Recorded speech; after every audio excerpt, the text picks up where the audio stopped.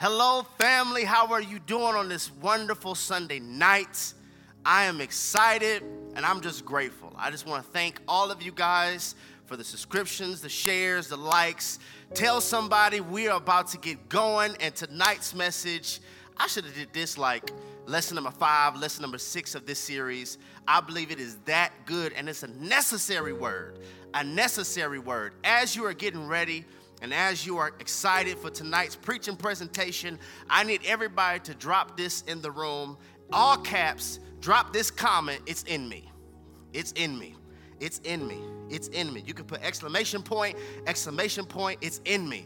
It's in me. Take your screenshot, tag us, let us know where you are in the world and how the Try Me series is blessing your life. It is in me. It's in me. So let's get to work. I would like to go to Ephesians chapter 5. Ephesians chapter 5, verse 25 through 32. It has a little length to it, and it's going to be a curveball for the content that we're going to talk about on tonight. Ephesians chapter 5, verse 25, it says, "Husbands, love your wives just as Christ also loved the church and gave himself for her, that he might sanctify and cleanse her with the washing of water by the word, that he may present her to himself a glorious church, not having spot or wrinkle or any such thing, but that she should be holy and without blemish. So husbands ought to love their wives, their own wives, as their own bodies. He who loves his wife loves himself.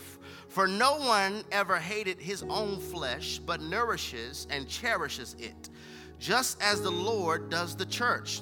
For we are members of his body, of his flesh, and of his bones. For this reason, a man shall leave his father and mother and be joined to his wife, and the two shall become one flesh. This is a great mystery, but I speak concerning Christ and the church." Our clause of concern and our verse of emphasis takes residence in the final verse of our foundational and its biblical narrative. Verse 32, "This is a great mystery, but I speak concerning Christ and the church." God, you're awesome. Thank you for allowing us to see a sunrise and another sunset on a day that we never saw before and will never see again. We're in high expectation of what's going to happen on tonight. I pray that you anoint my lips to be the PA system of heaven. Allow me, oh God, to be an oracle, your spokesman. And let this message touch the hearts of your people where we can recognize we are called to be your representatives in Jesus' name. And everybody who agrees with that prayer, would you drop the comment in the room? Amen. Amen. This is a great mystery, but I'm speaking concerning Christ and the church. What Paul is breaking down here in Ephesians chapter 5, really most of us think this is all about how husbands are supposed to treat wives and wives are supposed to treat husbands. But he says, listen, I'm not really necessarily talking about that. This is a great mystery. I'm speaking about the relationship between Christ and the church. In other words, marriage was designed to be a representation of what Christ and the church looks like. This is why it makes so much sense now that God would use unfaithful terminology when he was speaking about the children of Israel indulging in idolatry. He would say things like they went whoring after other gods. This adulterous and unbelieving generation, because it is cheating on God. God views it as cheating when we have a lifestyle, emphasis on lifestyle, when we have a lifestyle living according to the flesh, but then yet claim to be the bride. Yeah. He views that as cheating when we have a lifestyle, living according to the flesh, but then claim to be his bride. This is why it makes so much sense why the enemy sends you counterfeit after counterfeit and distraction after distraction. It's not even necessarily about you. In the spirit realm, it's deeper. I'm trying to mess up the representation. I'm trying to mess up what you are supposed to represent. I would like to ascribe to you, peradventure, this is why a lot of people have issues with the church. And this is why they have a lot of issues with Jesus. It's not that they have a problem with Jesus. They just have a problem with the people who claim to be followers of Jesus. Yeah, it's not necessarily that they have strong issues with the church. It's that they have an issue with the people who claim to be the church. I'm going to put y'all on game right quick. Can I do that? I'm going to put y'all on game. If you don't know what it means to be put on game, it means I'm about to expound some hard truth to you. I want to put you on game. There are a plethora and many types of women in the world. But two types of women that I would like to present to you for tonight's preaching presentation. Type A, this is the type of woman that does not have a value application. Woman A, she doesn't have a value application. Even businesses and corporations understand the importance of an application. If you want to have this position, if you want to work here, you have to apply. I need to know your background. I need to know your information. And then on top of that, I need to know, do you meet the requirements for this position? Do you have the degree? We require this type of license. Did you get this training? Did you pass the bar exam? How did you do on the physical training exam? Do you have all the credentials necessary for this position? Matter of fact, that's not good enough. I need to know your former employer. I didn't know your former employer, and now give me that information where I can contact them too, so I can see if everything that you put on the application, I need to see if you lying. I need to see if you lying. Here's something I'm just throwing in here for free. If you ever know somebody's lying, I'm not saying you think, not an assumption, because assumptions are the termites of every relationship. I'm not talking about assumptions, but you know that they lying. Y'all ever know somebody's lying? You know that they lying. Here it is. Don't tell them. Don't tell them, just ask about it. Because I need to see how many problems am I really dealing with. Y'all missed it. I need to see how many problems am I really dealing with. Am I dealing with you just being a liar? Or am I dealing with you being a liar and like a denying about you lying too? I need to know how many problems I'm dealing with. And here's the crazy thing. You could do all of that. You can fill out the application. They can call your former employer. You can have one interview, two. You can have 3 interviews and still not get the position. Why? Because we know who we're looking for. They have a value of application. Type A, this woman, she doesn't have a value application. I'm about to get in trouble. I'm about to get in trouble. This type of woman doesn't have any requirements. Therefore, whoever applies, she hires. Whoever applies, she hires. The narcissist, the toxic dictator, the mentally abusive, the verbally abusive, the man that has a body like a man but the mindset of a boy. She doesn't have full awareness of who she is, and there are a breed of men who are looking for a woman just like that. I'm trying to put you on truth. There are a breed of men who are looking for a woman like that because they know she'll tolerate me. They know she'll take care of me. She'll cook for me. She'll give me the keys to her apartment. I can move in with her. I can take her car. I can eat up all her chicken. She'll even make excuses for my poisonous behavior because she doesn't know who she is. She has all of these insecurities. She doesn't know her value in Christ. She doesn't know that she's a queen. She doesn't know that she's a woman of purpose. She doesn't know that God has a powerful plan for her life. And then on top of that, she can have daddy issues. Because my first presentation of how a man should love me was supposed to be my father. And now I love hard because it was hard not being loved. Yeah. No application. And don't sleep, ladies, while y'all amening and yes. Don't sleep because women do it too. Women do it too. I'm about to mess y'all up. You know this man has no chance. You don't like him at all. You know he has no chance, but he likes you, and you use his feelings to get a free meal. You went out to lunch with this brother. I'm coming all down your street. You know you don't like him, but you like them garlic butter biscuits from Red Lobster, and you know that he'll take you and he'll pay for your meal, and you'll use his feelings to get what you want. You don't want to pay the money for those movers, and you know he likes you, so you call him up to ask you to, okay, y'all don't want to talk to me. You call him up and ask him to come help you because you know that he likes you, and I could use the fact that he likes me to have him do a service that I don't want to pay for. Women do it too. Value application, unaware of it. That's type A. But woman B, oh, she know who she is. This type of woman, she has a value application. She has requirements and standards.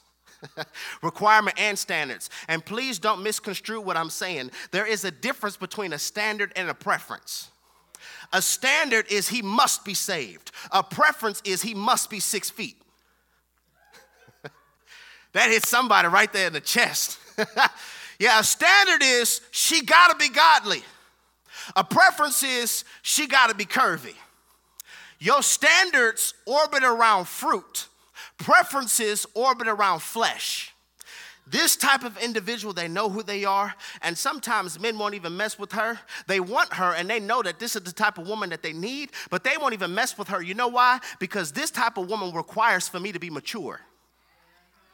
This type of woman won't tolerate my boy type ways. They won't tolerate my abuse. She won't tolerate my narcissistic behavior. She won't tolerate my manipulation. So what I'm going to do is I really want her, but I'm going to settle for type A because she'll let me sleep with her. She'll let me have sex with her. And then now here's the crazy thing. Woman B will begin to question herself and begin to wonder, what's wrong with me? Why don't men talk to me? Many have tried, but many have failed. And I'm trying to get you to understand that you are the one that's favored.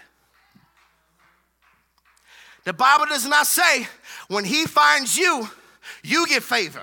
The Bible says when he finds you, he gets favored. So you need to know you're favored in your single state and you're favored in your marriage state. You are the ticket to favor. I'm standing here right now as a benefactor of this principle. I know I'm favored because of my wife. And a lot of people, you're questioning yourself because you don't recognize that you're the one with the favor. And men will begin to walk around and say, you know what? That's wifey.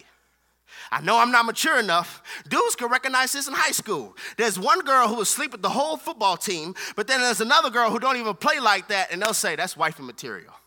So I just feel it's necessary for part 28 of this Try Me series. Let's speak around this thought from this subject, wifey material. Wifey material. But I'm not going the way that you think I'm going. I want you to know that you, rather if you're a man watching this or a woman watching this, you are Jesus's wife. If you claim to be a believer and you're a part of the church, you are his bride. You are his bride. He is the bridegroom and we are his bride. And I think we need to ask ourselves the question, what type of wife am I? Woo! What type of wife am I? Am I asking God to send me somebody when I'm not even a good wife to you already? What type of wife am I? And if you're saved, do you recognize that you are the bride of Christ? And instead of trying to get people to understand your love language, how about you try to understand God's love language? You know what his love language is? D, all the above. All the above. Number one, Jesus loves quality time. He loves when you spend time with him in prayer. He loves when you dedicate the morning and just bask in his presence and seek his face and dwell in his word. He loves quality time when you dedicate the evening or when you set apart a time in your life where I'm fasting to get closer to God. I want to hear his voice. I want to know his sound. I want to be in his presence. God loves quality time. He also loves words of affirmation, but watch this. He loves words of affirmation, not because he needs to be affirmed, but he knows when you affirm him, it affirms you. Can I mess y'all up for a second? You don't read the Bible for God. You don't pray for God. You're not watching this message for God. You don't listen to sermons for God. You don't worship for God. All that's for you, bruh. All that's for you, sis. You praying is not going to make God any more faithful. It's not going to make him any more holy. It's not going to make him any more righteous. You worshiping is going to help your mind stop worrying because you can't worry and worship at the same time. And a lot of us have got it twisted. We think we're doing God a service because we attend church, because we're giving, because we're praying, because we're fasting. And God's like, don't you understand? I'm already holy. I can't get any more holier than I already am. I'm in the lane all by myself. There's no league. I have no competition. The devil's not even my adversary. I have no competitors, no adversities. You're doing this for you. You're doing this for you. Words of affirmation. but the affirmation affirms you. He loves when you use your gifts. Why? Because he gave them to you. He loves when you worship. Yeah, use that gift. He loves when you exercise your gift of artistry, your gift of speaking, that gift of business skills. I love when you do that because it shows me off. It shows me off. I love acts of service when you're serving your community, when you're serving your husband, when you're serving your wife, when you're serving in the church. I love service because you are the hands and feet of me. So it makes me look good when you do this. And God also loves physical touch. You know how you touch the heart of God? Anytime you choose his will over your will, that touches his heart. Anytime you say, God, I want to do this, but I trust you and you're my husband, and I'm going to follow you and I'm going to submit to you, it gives God glory. And if you like me, when I really got saved, like for real, because there was a time in my life when I was like saved for fake. Like I knew the Bible, I knew the lingo, I knew the things to say, but I had no relationship with God, no prayer, no worship, no repentance. Repent for what? I just did what I wanted to do. But when you get like saved for real, I had questions. I'm like, okay, God, if you hate sin so much, why did you have both trees in the garden? Like, if you want me to live holy, God, I need you to have like hailstones come down from heaven. You want me to stop clubbing, burn up every club. Help me out. Help me out. Don't give me the choice. Don't give me the choice. You want me to stop smoking weed? Burn up every marijuana leaf. Help me out. Like, God, if I hurt your heart so much, why give man the opportunity to choose between the tree of good and evil and the tree of what you said not to eat from? If you love us so much and it hurts your heart so much for us to choose sin, why give us a choice? Until I recognized God said, because I love you and I don't want you to have control. I want you to have free will. Because anytime you choose me over choosing what you want to do, that shows me that you love me. So I have both trees because I want to see, will you listen to me or will you listen to culture? Will you listen to me or will you listen to your flesh? Will you listen to me or will you listen to your mom and them? Which one will you choose? And somebody's sitting here like, you know what, but it's just so hard. It's so hard. I still don't understand it, Jay. It's so hard because this tree looks so good. Could it be hard because you're facing the wrong tree? I don't know, man. It just seemed like the devil's so busy. Could it be busy because you're giving him so much work? Y'all don't want to talk. It just seems so difficult. Your whole friends are eating from the forbidden tree.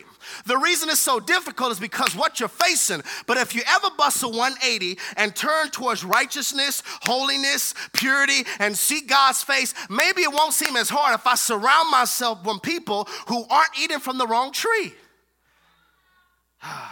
Y'all ready for this? I think we really have to understand that God is saying, I want you to love me. Peradventure, to add insult to injury. If you're married or you want to be married, let's say you roll up on your spouse, go up to their work, and you ask them, hey, babe, where's your ring? I come up here to bring you some lunch. And like, oh, I'm sorry, babe. It's right here. How many of us will have a problem with that? It's one thing if you forgot it.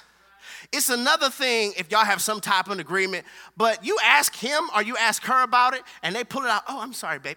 It's right here. Most of us would be like, okay, what you ashamed of? Why you took your ring off? I bet Jesus is like, why you keep taking your ring off to hang in that relationship? Why you keep taking that ring off when you go around your friends? Why you keep taking your ring off when you go to happy hour with them? Why you keep taking your ring off when you go into the strip club? Why you keep taking that ring off every single time he comes over your apartment at 4 a.m? I want everybody to know that you my bride. Represent me well. You are the bride of Christ. And I think it's necessary due to how culture is and the type of messages that aren't really teaching us what true Christianity is. We need to park and we need to talk about this, your wifey material. And what does that look like? Let's get to work. In the beginning was the Word was with God, the Word was God. He was with God from the beginning. And him all things were made, without him nothing was made that has been made. And him was life, and he was the light of mankind. God spent 5 days establishing the order. Created the waters, and still to this day, the waters have not stopped flowing since. He said, let there be light, then instantly there's light. Greater lights by day and lesser lights by night. And your God and my God are so awesome when he knows every single star in the sky by name. He stretches out the heavens like a curtain. Heaven is his throne and earth is his footstool. Our God is powerful. He spent all of this time focused on the environment before the arrival because God knows the power of atmosphere. Somebody say atmosphere. He knows the power of atmosphere. And I believe he's showing us a picturesque portrait of how he operates. He's showing us, I don't breathe in it until there has been created space for it. I don't breathe in it until there has been created space for it. See, a lot of us, we keep on window shopping at our dreams, but then purchasing our excuses. Window shopping at your dreams, but then purchasing your excuses. It's really not faithing it. I know we kind of made that word up. It's really not faithing it if we haven't prepared space in our life to receive what we're asking for God to extend. Because sometimes God will bless you with double. Let me give you Bible. Y'all remember Rebecca, right? The woman who couldn't conceive. She couldn't have children. And her husband, Isaac, prayed. I'm not even going to bother that. I'm not even going to bother the power of having a praying man. And not just praying these nursery rhyme prayers. Brother, when you pray, does something happen?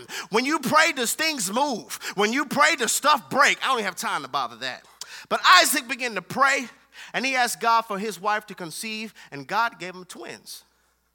As I believe sometimes God's like, okay, if you're bold enough to ask for one, I'm big enough to bless you with two. But the question on the floor is, have you prepared space to receive what it is that you've asked God to extend your way?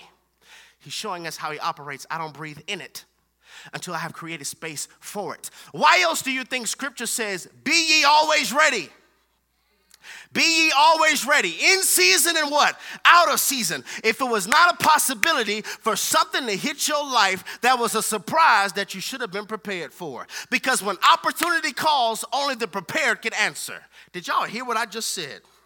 When opportunity calls, only the prepared can answer. And I think a lot of teaching and a lot of sermons have messed us up. It has us looking for open doors and has us looking for seasons where we're blessed and has us looking for us to be stepped in and everybody knows our name. But if we had more sermons that told you to value closed doors, yeah, thank God for that.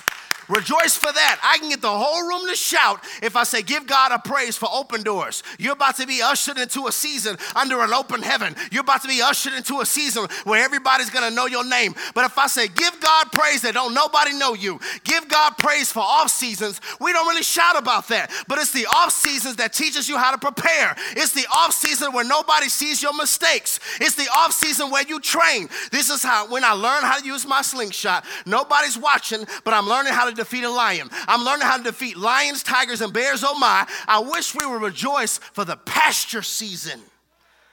Nobody knows your name. The season of obscurity, because God is training you. Change your perspective.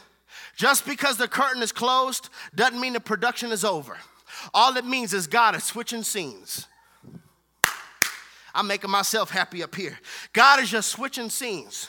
Never mislabel bad weather as a bad season. Let me go a little deeper on y'all. Do you know that usually when the weather gets the most severe, it's due to the seasons changing? The weather gets the most violent when it's shifting from spring to summer. The weather begins to become the most violent when it shifts from summer to spring. Never mislabel bad weather as a bad season. It could just be irrefutable evidence that you're in transition. He focused on the atmosphere before the arrival. He focused on the atmosphere before the arrival because I need an atmosphere that could sustain what I'm about to do.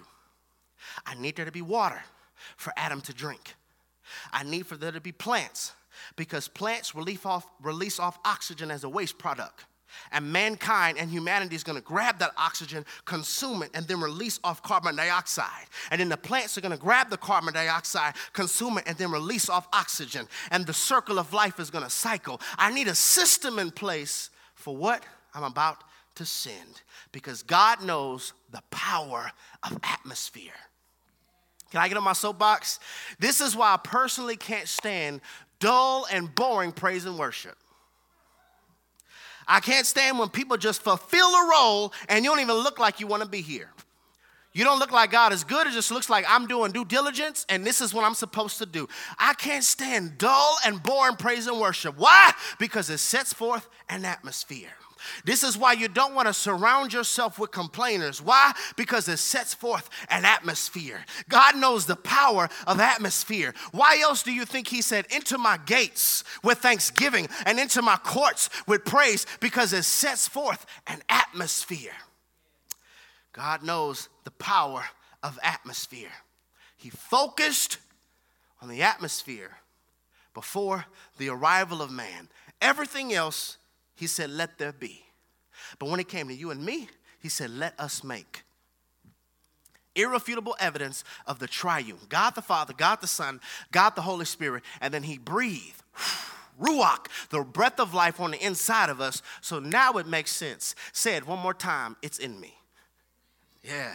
Now it makes sense. It's in me. It's in me. Anointing is in me. Power is in me. Might is in me. Strength is in me. Shifting my bloodline. It's all in me. This explains why the enemy has been after you, because he's after what's on the inside of you. He never wants it to become mature. He never wants it to get strong. It's in you. There's something on the inside of you that should break yokes. There's something on the inside of you that should change atmospheres. There's something on the inside of you that changes your environment. It's in you. It's in you, and God is saying, whatever is in you, the earth needs. I said all of that to say, the earth needs the church. The church is the lungs of the earth. We're the ones while the presence exists in the earth. This is where I'm going to build my church, on this rock, and the gates of hell will not prevail against it. You and I are the church. We're wifey. We're wifey. And a lot of us have made the erroneous assumption that the church is just a building. Although that's not totally incorrect, it is incomplete. The church comes from the Greek word ekklesia, which means the assembly or the called out ones. Okay, so stay with me. This building I'm in right now at 10355 Mills Road, Houston, Texas, 77070. This building does not become a church until the assembly or a called out one gathers here. Y'all missed what I just said. This is just a building. Yes, the church doors may be closed, but the church is very much open. This is just a building. What makes it the church is when the assembly or the called out ones gather here. So whoever's watching this right now in your car, you having church. If you're watching this alone in your apartment, you having church. If you're in your dorm room with 2 or 3 of your friends, you having church. Because this is an area where the assembly, where the called out ones gather. And I can't speak for anybody else, but I personally believe every single time the church gets together, something mega should happen. I'm so tired of dull, boring, ritualistic, common, average Christianity. It was never made to be like that. You're supposed to be a planet shaker. I'm just convinced every time we get together, something mega should happen. Power should be released. There should be chains that fall off because the anointing breaks yokes. There should be anointing on preaching. There should be anointing on psalmists. There should be anointing on worship. And I'm just convinced that the power is here because Jesus promised us where 2 or 3 are gathered in my name, there I will also be in the midst of them. So this means right now, the atmosphere is ripe for a miracle. The atmosphere is ripe for a breakthrough. And please don't let me get on my soapbox about breakthrough. I wish people would stop lying and telling you if you have a need, sow a seed. I'm about to mess people up. We have a whole generation that needs to learn this. A lot of churches lied to us. They were just pimps with bishop collars. They were just businessmen in pulpits. And they wanted your money, so they said, if you got a need, sow a seed. We have a $300 line, and we have a $400 line. And if you want me to lay some oil on you, come down here. You got a $500 seed. That is not a breakthrough, because you cannot sow your way out of rebellion.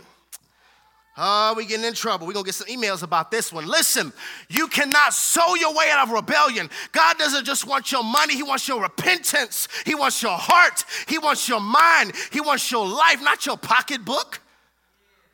And the reason they won't preach this is because they don't want to affect their pocketbook. But I'm not called to be popular. I'm called to tell you the truth. This is why they killed Jesus, because he constantly kept telling people the truth. A breakthrough is when you used to get high, but now you're not trying to get faded no more. That's a breakthrough. Yeah.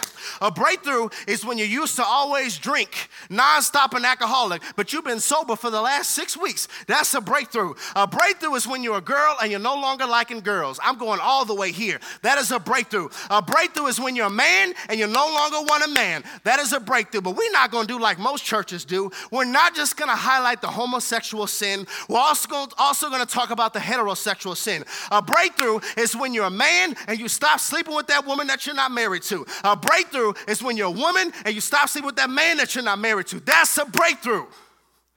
Has nothing to do with legalism. It's nothing to do with legalism. It's everything to do that I'm carrying something. I'm pregnant with a ministry. I'm pregnant with a destiny. I'm pregnant with a calling. I'm pregnant with a purpose. I'm pregnant with a business. And due to what I'm carrying, I can't eat that. Because when you become pregnant, certain things now make you nauseous. It's due to what I'm carrying. Things I used to consume, they now make me sick. Just the smell of it now makes me sick. Just the atmosphere of it now churns my stomach. Not because of legalism, but because I'm carrying something. I have a baby of destiny in my soul, and now I'm making choices that are conducive for my destiny, not choices that are conducive for my flesh, not choices that are conducive for my loneliness. I'm carrying something. You're the church. You're the church. And that is a breakthrough. That's what a breakthrough is. And the atmosphere is ripe for a miracle. You and I are the ecclesia. This building, the church, is likened unto your spiritual gym. It's your spiritual gym. And you know what I believe COVID has exposed? There's so many things that COVID has done. I mean, COVID has hit us hard with people dying, losing loved ones, losing jobs. Just 2020 is just doing 2020. Terrible. Terrible. I'm not even going to front. Hard year. To me, it all started with Kobe. Everybody on that helicopter, it seemed like after that happened, just everything went downhill. It's been a hard year. But something I'm seeing that COVID is exposing, if church is the spiritual gym, COVID is exposing a lot of us don't have a home gym. Yeah. If you haven't lifted your hands in worship, since that worship leader said lift your hands, if you haven't opened up the word of God, since that preacher said turn to chapter so-and-so and verse so-and-so, if you haven't had all-night prayer, and if you haven't had prayer since that last prayer meeting, you just went to the gym for a spiritual gym, but you don't have a home gym. You don't have a home gym. You're just a communal worshiper. And so now your faith and everything is going down. I'm not saying that you don't have a moment, but I am saying don't allow that moment to have momentum. You can have your moment. It's hard. It's difficult. But at the end of the day, I got to build me a home gym. If that means building me a prayer closet, if that means having space in my life where I dedicate it to God, because even though I am many members a part of the body, I also need to work out my own salvation. I also need to get in the gym myself. The pastor should not be the only one studying. See, nobody likes to talk like this because everybody expects the pastor and the preacher to live it, but they don't expect you to live it. You study to show yourself approved, not just me. Okay, y'all don't want that Bible, right? I'm trying to give you that real. Yeah, it's recognizing that I also need to be diligent with my growth. I need you to evolve so hard that you got to reintroduce yourself. This is why it's stupid for people to gossip about you, because most likely that's outdated information because I evolve on the regular. So listen, I want to remind you of your wifely duties. If you're wifey material, I want to remind you of your wifely duties. Number one, as a wife, you are called to represent. You're called to represent. I need for you to have that proposal energy. You know that energy, ladies, y'all have once he popped, got on his knee and asked the question, and you immediately post a picture of yourself like this? I need you to have that type of energy.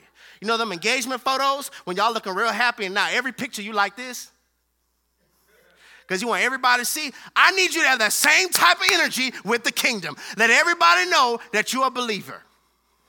Let's look what the word says. I'm giving you a Bible. Look, Matthew chapter 5, verse 16, it says, let your light so shine before men that they may see your good works and glorify your Father in heaven. Jesus is saying, listen, I want people to know that you're married.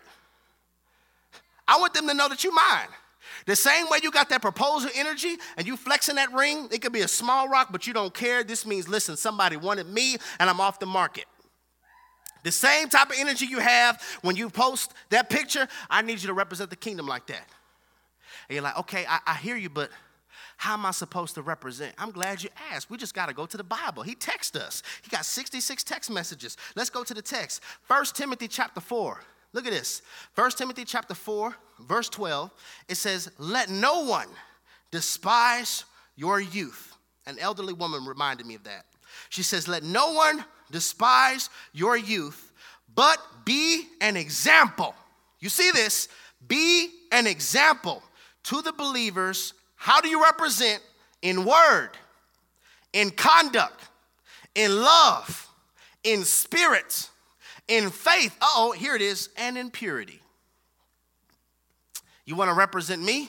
He's saying, listen, represent me in the word, represent me with that way you behave, represent me with loving one another, represent me in the spirit, represent me in your faith, and represent me in your purity. Everybody say, wifey. Yeah. Number two, if you're going to be a wife, you know what your wifely duty is? Scripture is boss. Scripture is boss. It's the highest authority in our life. So when I hit something or I encounter a situation, I always reflect back to the word of God. Scripture is boss, not my feelings, because feelings are wonderful servants but terrible masters. Ooh, write that down.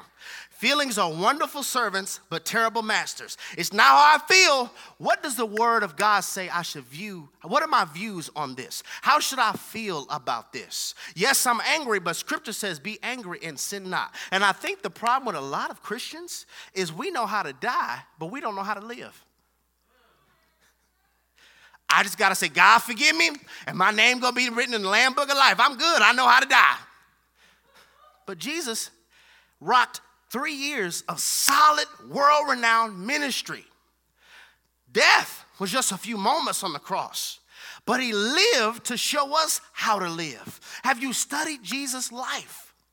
Because the way he lived, that's how you're supposed to live. That's how you're on your wifey behavior. Scripture's boss.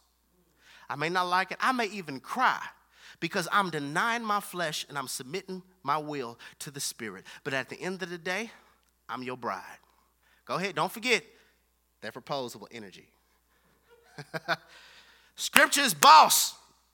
Number 3, if you're going to have wifey material and you're going to be wifey material, you got to understand that I have to be Christ-centered and Holy Spirit-led. Christ-centered and Holy Spirit-led. I want y'all to get this. It's not about going to hell. I know a lot of people preach that you don't do this, you're going to burn. You don't do this, you're going to burn. It's not about hell. I don't go home every night to my wife because I fear her divorcing me. I don't wash dishes because I fear her divorcing me.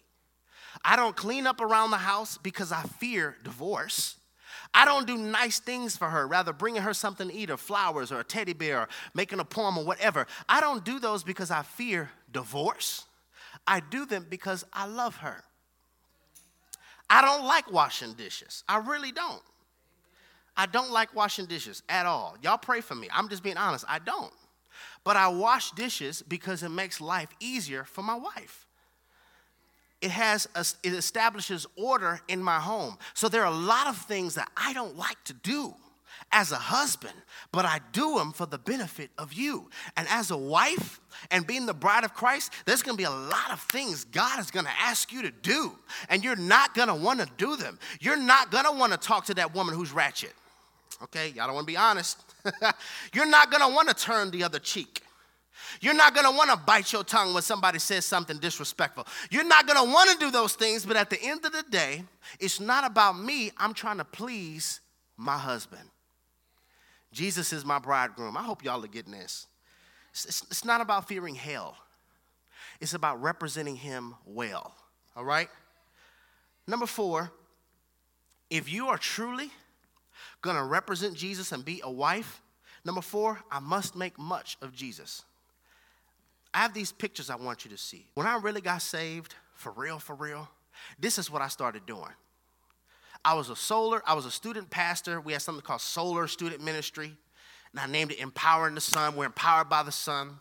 And we would go upstairs every Wednesday night, every Sunday, and I also had something like Friday Night Lives, where I would get some of the young guys together. It was just men only. And we would get together, we'd play basketball, we had Bible study, I would order pizza, and I would pay for it.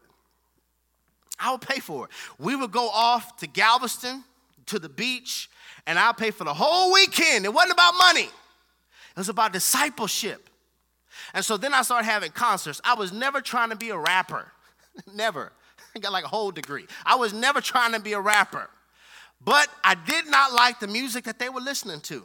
So I started to drop bars. We started to freestyle. We would have the aux cord in the van and we'd all be rapping. I had no idea that would turn into a concert. We had 20 or 30 students there. It was cool for me because I was like 22, 23 years old, fresh out of college. I don't have nothing to do on a Friday night. Why not come up here in the sanctuary, put some smoke and some lights on, and rap about Jesus? That's all I was doing. I had no idea that would turn from 20 to 200 to 300 to 400 to packing out the church. Look at this.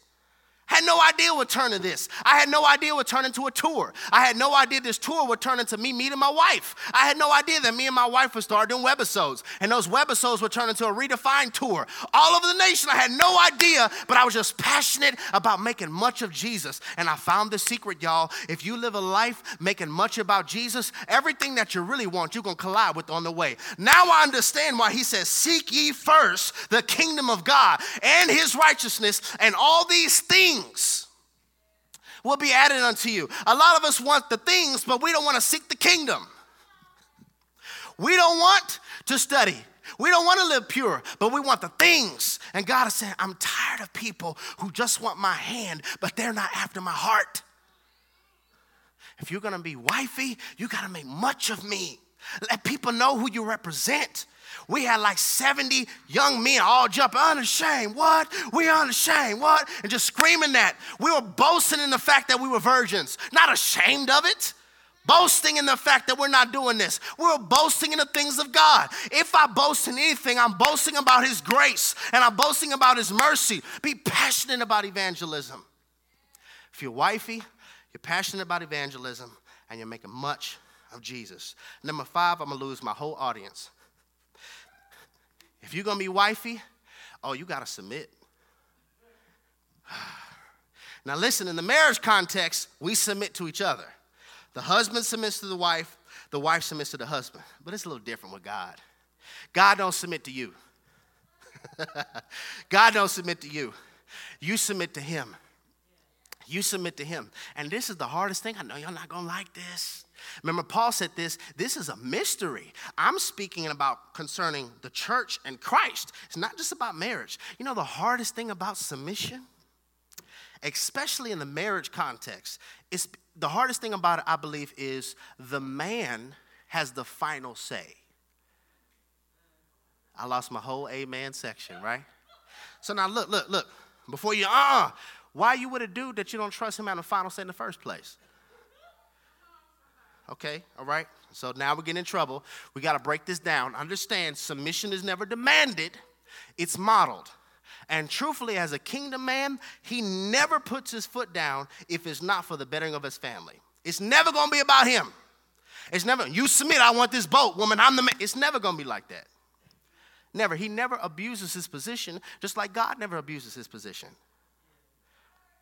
He has the final say, and if he ever has the final say, it's always for you and the children, not himself. Not himself. If that's hard for you to swallow, and if you can't submit to God now, brothers, you need to take note of this. If this woman is not submitted to God now, what makes you think she's going to be submitted to you? If she can't submit to a God who is perfect, how is she going to submit to your behind and you imperfect? Same thing, ladies. He needs to show submissive behavior now, where he listens to authority now. It's the same thing. We submit to God. Submission, I tap out. God, what you say goes. I don't like it, but you know what? You have the final say because Christ is my head. Christ is my head, and I follow him in all that I do. That doesn't mean you're going to be perfect, but it does mean you will be perfected. Now, this is a difficult principle for ladies to follow this. You have to understand this. First of all, he has to be kingdom. He has to be kingdom. Of course, it's going to be hard for you to submit to a fool. A fool. Let my lip hang again. A fool. It's going to be hard for you to submit to a fool. We're not talking about that. God is saying, listen, this man is already submitted before you ever came on the scene. Before you ever came on the scene, he was already submitted to Christ. So actually, getting behind him is going to feel like something that you already have because he's never going to use his position to treat you with disrespect. I don't know about that. Listen, if you were somebody who disrespected you, you actually kind of already disrespected yourself. Everybody wants to be kingdom until it's time to do kingdom. Submission. Number 6, if you're going to be wifey, you're devoted to discipleship. Devoted. Somebody's constantly pouring into me. Discipleship. Go therefore into all nations, baptizing them in the name of the Father, the Son, and the Holy Spirit. And lo, I'm with you always, even to the end of the age. Go and make disciples of all nations. You know what disciples is? The root word in disciples is discipline. So he's saying, go make disciplined ones. Go make people who are disciplined. That's discipleship and devoted to that process. Now listen, discipleship requires nudity. I have to be honest. I have to be open. I have to be naked because I can't heal what you act like doesn't hurt. I can't. Tell you something else that a lot of us are hurt from. You can't expect the doctor to always call you and you're the one with the virus. Okay? They ain't call me. They ain't check on me. Okay, this is a person who's discipling you. All right, getting quiet. Getting quiet. Doctors follow up. But after a while, you got to let me know that you got aches. You got to let me know that you have issues. You got to let me know that something's hurting because I don't know if you don't tell me. And don't let all of this stuff that went down from generation to generation, suffering in silence, that stuff doesn't work. You will die miserable and in pain and blame everybody else because you never recognize sometimes you got to get ugly for your deliverance. You can't care what people think. You can't care that your issue's exposed because they can't save me anyway. I need to be able to be held to somebody who could disciple me. Now, I'm going to talk about this. This many times is not happening because I'm experiencing hurt in my home as a child, so I don't trust people. I don't have trust issues. And what people don't talk about enough, church hurt. I'm not letting nobody disciple me because it's going to mess you up. Point 7, if you're wifey, you got to have godly leaders. That's going to mess you up because, look, you just told me I'm the, you already told me I'm the church. I don't need nobody. We do need each other.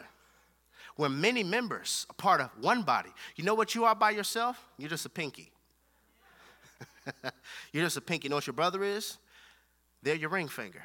And I ain't going to flip nobody off so you get the whole metaphor. I need everybody. I need everybody to make the hand. You can't do this on your own.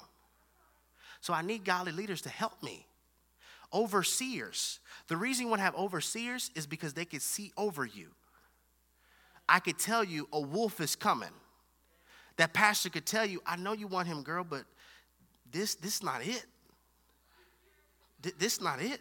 Yeah, but I prayed about it and I got a peace. You got a peace because you want to be married. This man don't even really believe in the Lord. Y'all have two totally different belief systems.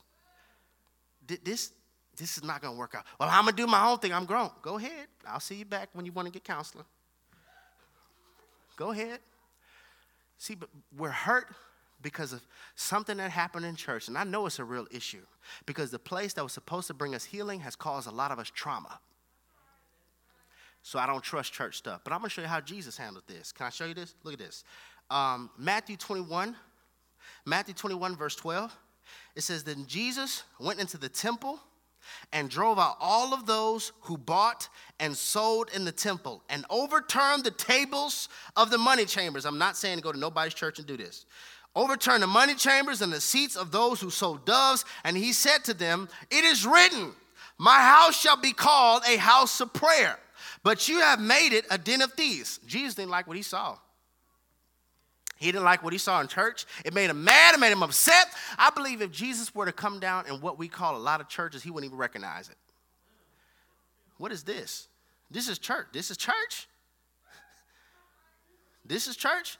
Jesus didn't like what he saw. But let's hop down a few verses. Look at this. Verse 23, it says, now when he came into the temple, the chief priests and the elders of the people confronted him as he was teaching. Hold up. Wait a minute. Whoa.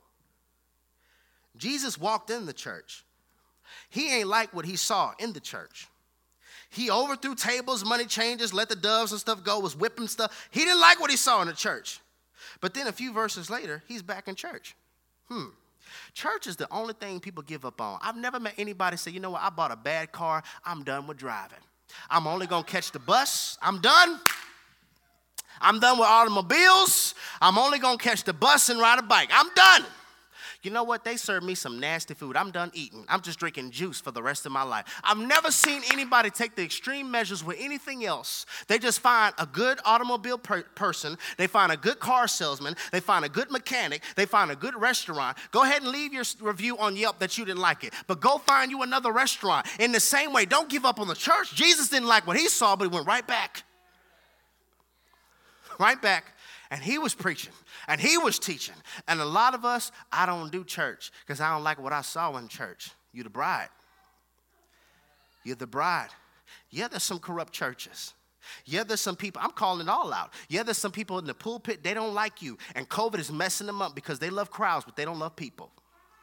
And so they don't know how to preach. That's why every time you watch their Facebook Live and every time you watch their YouTube, they're saying old messages and don't have nothing new to say because they did it for people. And they cannot minister when people aren't in the place because they did it for crowds, not for the kingdom. I know I'm telling the truth.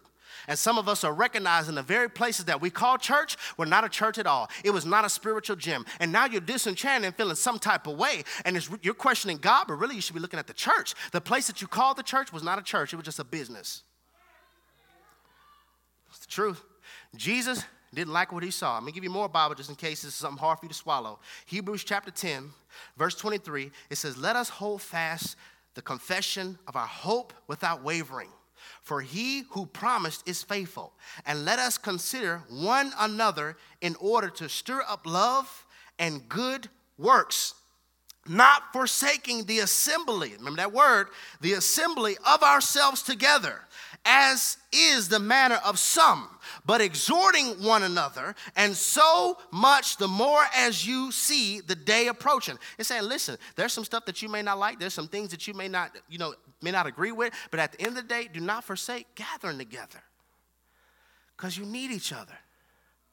Many members, one body. All you are by yourself is a pinky. I need a hand. I need a wrist. I need an arm. I need a shoulder. I need a neck. I need a head. I need another shoulder. I need another arm. I need another wrist. I need all of these parts because they make up the body. We can't do this alone. If you're the bride of Christ, you have to understand many members, one body. We need each other. Truthfully, the church is a hospital. The problem is everybody can't be sick. And a lot of us are disenchanted with the church because you went to a church and there were no doctors, no nurses, nobody. Everybody got the virus. Point number one, I'm done. I feel like it's just heat. Number one, the church should grow you. It's a place where you grow. When you work out, weights break down weakened muscles. This is why you soar. So a message like this, you could be sore, but you're a part of the church. It's breaking down belief systems. It's breaking down outlooks and perspectives because God wants you to grow. Number 2, church disciplines you and disciples you. It's a place where I recognize I can't lift certain weights on my own. If I'm bench pressing, sometimes the weight gets too heavy and I need a spotter. That's what the church does. That's why I need each other. When I can't handle the weight, when I can't handle the strain, when I can't handle the difficulty of COVID right now, I need a brother, I need a sister, I need a word, I need somebody to help me lift this weight. Church disciplines you. And last point, church is you. That's who you are. Wifey material. So I need you to have that same energy. Let everybody know I represent the kingdom. I'm wifey material. Because it's cheating to God when we claim to be his bride but live according to our flesh. So Father God, we pray. Help us to understand that you are a wonderful groom and the church is your bride.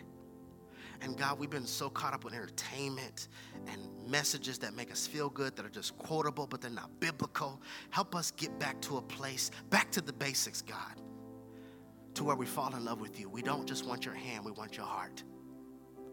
Understanding that we're not perfect. That was your job. You were perfect. But God, we're submitted. We're submitted and we're asking that you change us, you mold us, and you strengthen us so we could be the best wife for you. And let us, God, have that proposal energy.